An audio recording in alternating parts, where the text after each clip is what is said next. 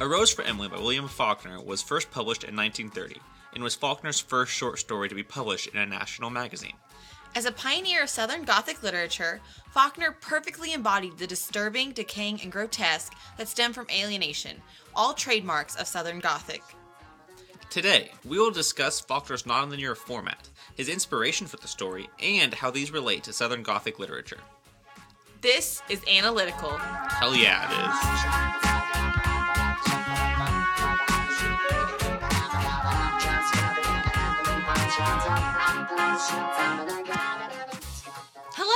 Hello! Hello. I'm Hannah, And I'm John. and we're your favorite literary nerds. That we are. I took out the new. Yeah, we're established. Third episode, baby! To start, I just want to address the writing of the story. It's amazing. It is beautiful. William Faulkner did an amazing job. He does use very beautiful language, just his descriptions of things. I just remember seeing the one word that stuck out to me was macabre. Whenever he, at the end is describing her, body, it's just beautiful language. I mean, in every paragraph, he has such beautiful descriptions of things. He really does. A line that really stuck out to me was the start of the second section of the story, where he says, "So she vanquished them, horse and foot, just as she had vanquished their fathers 30 years before about the smell." I think that's just amazing. It's a perfect turn in the story to go from one story to the next. And that kind of gets us into the linear, or rather, non-linear storytelling in this story. It skips all over the place. And voltas like this, or volta's more poem term. What's it called where you switch from one to the other? Mrs. Butts would have us write sentences that, had to go from one to the other. Transition? Yes! Yes, thank you. So this transition just really spells out how the rest of the story is, because it's just embodies Faulkner's writing, I believe. Yes, Faulkner definitely wrote a lot of non-linear stories. We don't know what Faulkner wrote. Yes, we do. Did he write non-linear? He wrote a lot of stream of consciousness. A lot of his short stories and even novels do stream of consciousness or non-linear. He really just tried to push the boundaries of what writing could be. He didn't want to tell a story of once upon a time, happily ever after. He wanted to tell a story as you kind of tell a story to a friend almost. It's really hard for me to just pick out one sentence that stands out above them all, because in every single paragraph there is just a beautiful description. Even his one-liners, like you mentioned, the start of the second section, just that one sentence is beautiful. Yeah, it's no wonder that famous writer was famous. No, for sure, and it's no wonder that he still gets studied and spoken about today. If nothing else, just for his writing, you just take excerpts out of anything he wrote and be like, yes, do this, guys. And I kind of think, actually, that the way he writes, with the beautiful descriptions and the very descriptive words he uses, I think it kind of makes you forget that you're even listening to a story at first. You're just entranced by his words. I can see that. Like you said, it feels like someone's telling you this story. And I think that's really what it does feel like. As if I was a guy in the 1900s. 1930s, yes. As if I were a guy in the 1930s getting told this story by my grandfather, someone who lived through this. Which brings about an interesting point, as William Faulkner based this story on two events that happened in his own town. One story was about a local woman who refused to release her dead son's body to the undertaker, and the other involved a romance between a Southern belle and a Northerner who came south to pave streets. So, in this story, William Faulkner combined Mrs. Emily into these two stories that he experienced. And I think that's interesting because it kind of really... it gives a lot of background and it makes the story personal to Faulkner, which is very interesting. Faulkner himself disowned symbolic readings and described the story as a tragedy and nothing more. While nearly all critics that read this story always take away the point or the theme of a degrading South, the crumbling of the old republic and the ushering in of the new. That's actually what the trademarks of Southern Gothic writing is the decaying and just kind of grotesque nature of the Old South and how the new age is coming about. And it even talks a lot in the story about the younger generation. He even talks about the board of aldermen and says the graybeards and a younger generation man. So even if Faulkner didn't like to see it symbolically, he did use a lot of old and new kind of against each other to end the story. Basically, for a guy that didn't want to see it as symbolic, he wrote a lot of symbolics in this story, which is interesting. I don't know why he would be so against symbolics in his story, or is that a correct word? Symbols in his story. I don't know why he would be so against the readings of the symbols in the story. If he put them in there, why would he be so against that? But whatever, floats his boat. He's dead now. Doesn't really matter. And it is possible that he wrote it just to be a story, and that since he is so descriptive, we can pull a lot of symbols and, similes and metaphors and just all these literature devices out of it and put more to it than maybe he originally intended. I think you might be right, and that's a lot of literature, I think, is just reading into stories that people didn't really intend to. The bad part about that is Faulkner spoke out against those readings, where I think that's not very constructive to your own reading to say, no, don't do that. I did not mean that. Yeah, to go a little bit with that again, I do think Faulkner was just trying to tell us a story. And like you said, it was a tragedy of what happened to Miss Emily. That she lost her father after her father would never let her marry, so she wasn't really a woman of standing in this town besides her name. And that was kind of losing its worth as well. For sure, and it was losing its worth because of some of her actions, as well as the actions of her elders. And to tie that back in, it talks a lot about Colonel Sartoris and how he kind of gave Emily a pass on her taxes, and that the newer age wasn't okay with it. So this again shows the juxtaposition of the old and the new and how they're kind of coming at odds with each other. That's a really interesting point because I think that exact example is showing the good of the old and the bad of the new. Where most of the rest of the story shows the opposite. The old is bad and the new is good. I think the older members of the community are going to let Emily get away with what she does, while as the new isn't. Well, in some senses, because it was the old members of the community that judged her for dating a northerner. I actually am going to disagree with you there. It was both. It was a lot of the newer or younger women who said, oh, this isn't okay. But the older women wanted to actually do something about it. So I think they're still very similar, the old and the new. It's just that the old is going to do something about it and the new are going to be, talking behind her back. Well, I don't know which one's better or worse. I would argue the old is worse because they try to step in and take a part of someone's life that wasn't their own. Where the new just kind of gossiped about it, which, small town, is to be expected. But it is a good point, and I wonder if there's something more to that. As it is literature, I think there's always something more to that, and we probably could look back into the history of the 1930s and see how the old and new came together, especially in the Deep South where a lot of Faulkner's writing took place. This story specifically took place in Jefferson, Mississippi, which is a fictional town created by Faulkner that a lot of his stories take place in, is Jefferson. And I think he kind of based it on his own hometown and towns that he had been in the South. Well, the two events that Faulkner based it on happened in his own hometown in Mississippi. So you're absolutely right. I usually am. So I think we should get into a little bit of the meat and potatoes of the story and talk about those two events a little bit deeper. So you mentioned that the first one was a local woman who didn't want to give up her son's dead body to the undertaker. So in this case, Faulkner took that and kind of turned it on its head, where a daughter didn't want to give up her father's body. So my question to you is why? That is a very good question. I have no idea what her motive was, because it's really unclear. Her father abused her and wouldn't let her do anything and held her to such a high standard. She had to be a representative of the Southern nobility, and this constricted her. I'm going to ask you to back up your point here. Where does it say that she's abused? Because I didn't really read into that she was abused, just kind of suppressed or oppressed. Well, I guess I read the impression and suppression as abuse, which I would argue it was, but it's fine if you didn't read it like that. An event I see is that when her father died, it got about the house was all that was left to her, which is kind of a jerk move on her father's part. Or was that all her father had left because he didn't have any other children that we are told about? And the other kin in Alabama that they refer to later on, it doesn't seem like he would have given them any money either. So maybe that just shows the decaying nature of their state or of their, livelihood. You might be right, but right after that it says that people pitied her for this or could finally feel vindicated because of this, which I don't think they would if her father had just gone broke. I think they would, actually I do think they would pity her if her father had gone broke. I really don't know. I just kind of read it as abuse on the first read. You might be right, though. No, that's fair, and that's something that people probably have dug into and, looked a little bit deeper in, that maybe she had been abused by her father. I just didn't see that at first, and so I kind of wanted to see your thinking of it.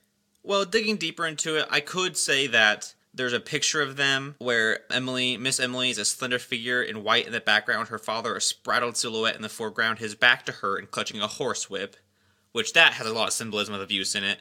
But other than that, there isn't a whole lot explicitly stated in the story of abuse. But I would say there's enough there for me to say that's definitely abuse. No, that part just, I guess, didn't stick out to me as much with the picture, but no, that's a good point.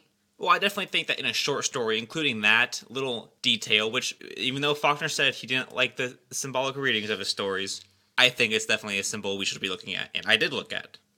I still don't think that necessarily answers why she kept his body, unless she was just holding on to, the last remnant of her life, since he did not allow her to get married, and she just had to have some man still there, because in the 1930s, women didn't really have their own, livelihoods where they could be their own person or own land, so maybe she was worried about that.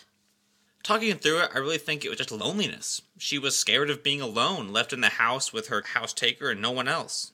I'd be more scared of being left alone with a dead body in the house. Well, we can see from the story that Miss Emily has no such aversion to that. Yes, which brings us to our next point. Good segue.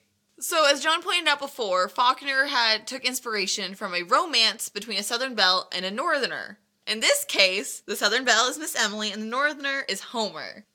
Homer Barron is the foreman of a bricklaying crew that came into town to repave the roads, which Miss Emily seems to court for a time. And people in the town talk bad about this and aren't really about her being with a Northerner. That's a taboo of the time. Yes, she's supposed to retain her nobility and stay above the people and really date another Southern gentleman that is probably of the same class as her, which is interesting because she's like a poor rich person, I guess. Yeah, she only has the house. She has no other money to her, but she's still not supposed to be with a Northerner who is just a day worker. It's something they refer to him as, a day worker. And by all accounts, he's a really good gentleman. Faulkner says there's always a crowd of laughter around him. He might be gay. Yes, he might be gay. That's another point. Everyone knows the gays are the best. I love that. And to back that up, because Homer himself had remarked he liked men, and it was known that he drank with the younger men in the Elks Club, that he was not a marrying man. And that little section is within hyphens, and it just says that he remarked he's not the marrying type. But I think Faulkner was so direct and so intentional with his language, he would not have written, he remarked he liked men, unless he meant to say, this man might be gay. No, I think that's definitely correct. There's no clear way to say a man is gay other than saying he liked men. There really isn't. Faulkner could not have been more clear in this statement. And I think it's really interesting for the story having been published in the 1930s that Faulkner was so direct. This man likes men. That's just not something I think they would do in the 1930s. History will say they were just really good friends. Yes, it's kind of a point that's just glanced over. So I really think that it's not really widely accepted that he liked men. It's just kind of like, yeah, he's a guy. He likes hanging out with the bros and having a good time, which is fine and it's fair. It's definitely something I didn't see the first time I read it back in high school. I didn't think, oh, this man is gay. It's something I saw this time when I was rereading it. I was like, that seems too direct not to be that. Just a little sus, you know? Which can kind of tie into it further of why did Miss Emily poison him? Because that's what we're kind of led to believe. She went and bought arsenic, which was written for rats on there, which is another interesting point that was very deliberate. Well, I'll stop you right there. The 4 rats thing I find hilarious because she goes to the drugstore and just like, I want poison. And the guy's like, all right, what you need? Like, what you want? Like, that is the best drugstore you could ever go to. You just walk in like, I want poison. Oh, here you go. Here's the poison. He starts listing off poisons. And she's like, oh, that sounds like a good one. Arsenic? Yeah, I'll take that. And he's like, okay, the law requires I ask you what you need it for. And she just looks at him. She just gives him a stare and walks out. That's it. That's where it ends. And the guy's like, okay. And gives it to her. He gives it to her. I think this again goes back to the old versus the new. So that pharmacist was an older generation man, and he knew that Emily Grierson, she was to be revered, that she was a Grierson, that she had to have what she needed because of her name. Sure, but you don't give a senile old lady poison. Was she senile then? I think she was a bit younger then. I think she would have been like 50s, 60s. I don't know if she was senile. Any lady that comes in asking for poison and then just picks one that you list is senile. You can't tell me otherwise. It definitely is so funny that under the skulls and the skull and bones that was on the package, he just wrote 4 rats. I guess not a snitch, at least. And the thing is, later on, the townsmen had to investigate a smell, and they were like, oh, it's probably a possum. And they didn't go ask the pharmacist, hey, this lady came in buying poison. No, the dots were never connected until the end. It was definitely a more trusting time, I guess. And when you say later on, you mean later on in the timeline, because the story actually tells these two events as flip-flopped. No, that's true, especially because it is a non-linear format, and it's told with, almost flashbacks and, side roads. That's why I said it sounds like it's someone telling you a story, where they start off and they're like, oh, wait, I gotta tell you this side story about this person you've never met before, but let's go back to the main story. At least that's how I tell stories. I can confirm that's how she tells stories. So a funny thing, though, back to this little investigation of her maybe crime.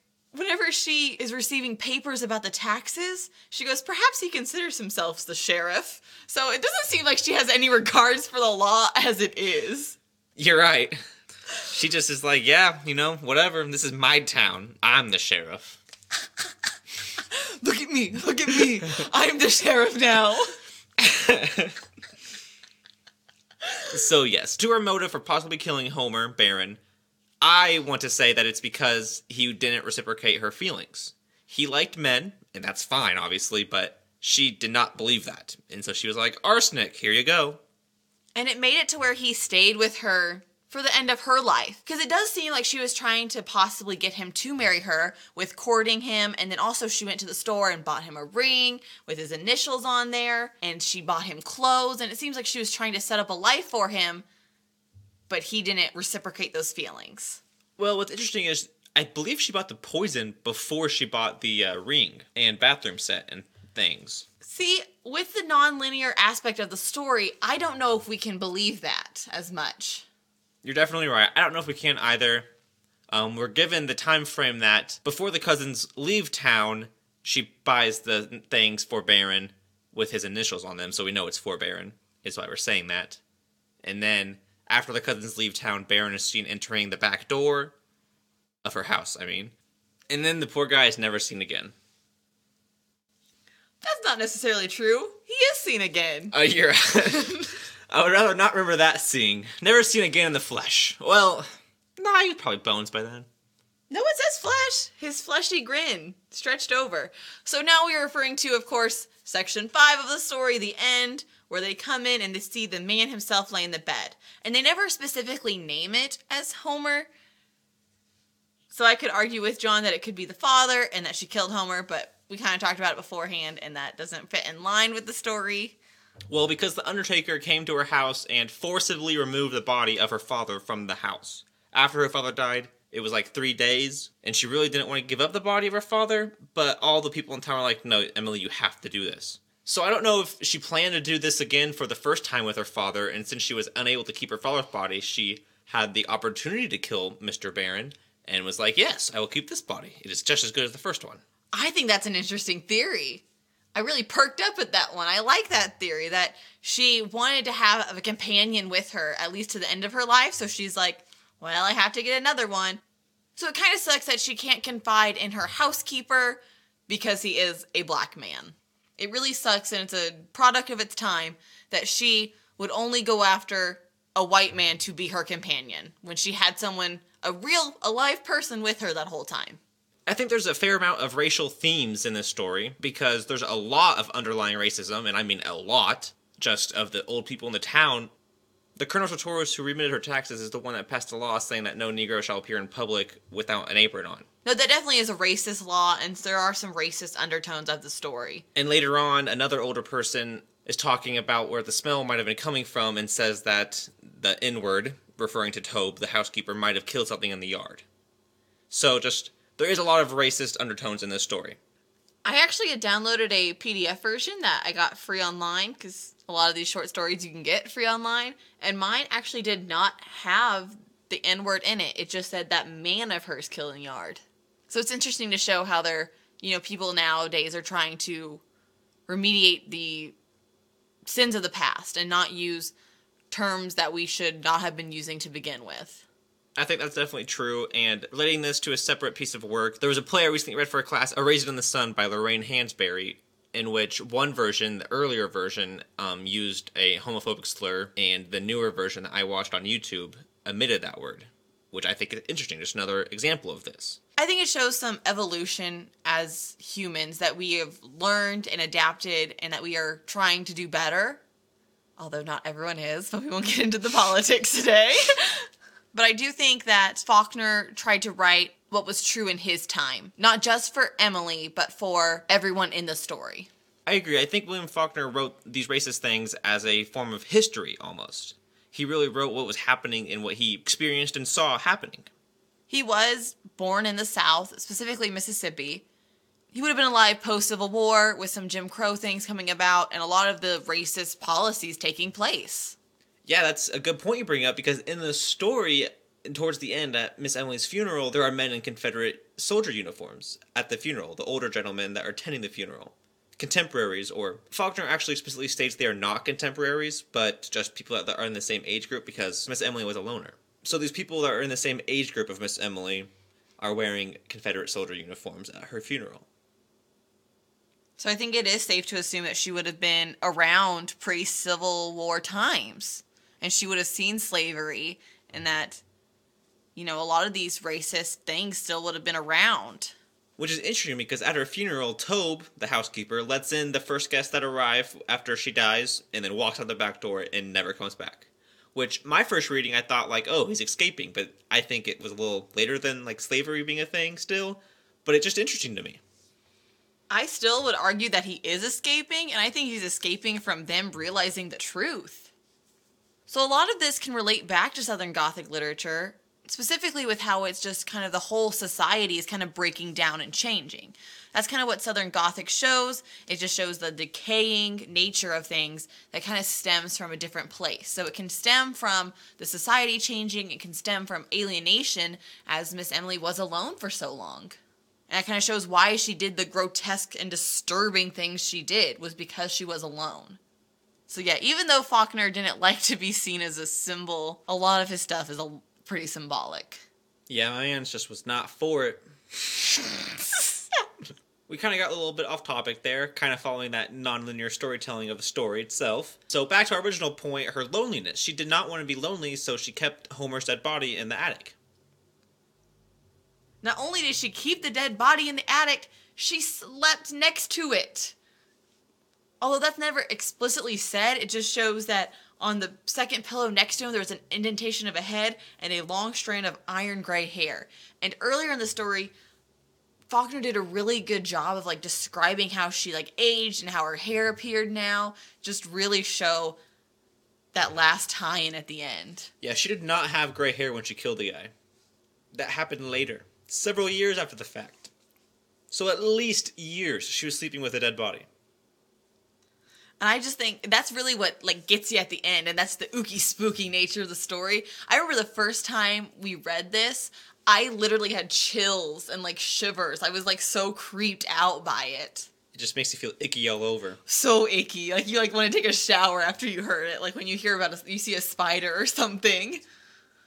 And I think it just goes to show that since Faulkner used such good descriptions throughout the story, it hit you really hard at the end when it said the long strand of iron gray hair, and you knew exactly what he was talking about, or whose he was talking about. So this big reveal at the end is kind of set up in section 5, with the housekeeper letting in the guests and walking out the back door. It kind of just sets the tone of, oh, something's not right. Something is terribly wrong here. All you have up to this point is this guy died and she bought poison. That's it. That's your only hint to something bad happened. And then he walks out the back door, you're like, oh no, they're going to find something. Something is still to be discovered. We don't have the whole story and we're going to get it. So Tobe walking out the back door is a really good symbol of, hey, this is not right. Something's going to go bad. No, for sure. And I never actually really thought about it that way. I just kind of saw it as Tobe escaping, but not that he is trying to get away or show the reader that there is something to get away from. Well, that's about all the points I have, Hannah. I think so too. I think this is a good closeout for our Ookie Spooky month. Yes, this is our last October episode, and we really wanted to end off on something creepy, and I would definitely recommend this story if you haven't read it yet. Well, if you have any other thoughts or different takes on the story, be sure to reach out to us and let us know, and thanks so much for listening. Bye. Analytical is created, hosted, and produced by Hannah and John Newland. It is edited by John Newland. The artwork was created by Hannah Newland using Logo Maker and is owned by Hannah and John Newland. The theme music you're jamming to now was created by John Bartman, and you can check out more of his work at his website, johnbartman.com. Web design is by Hannah Newland, and you can find us at analyticalpod.wixsite.com/analytical, and you can find that link in the description. All our social pages are at analyticalpod, and you can email us at analyticalpod@gmail.com to reach out and discuss your thoughts on this episode, to chat about literature or life. Please rate and review us, and subscribe to our podcast, and tell your friends. It will help other people find and enjoy as well.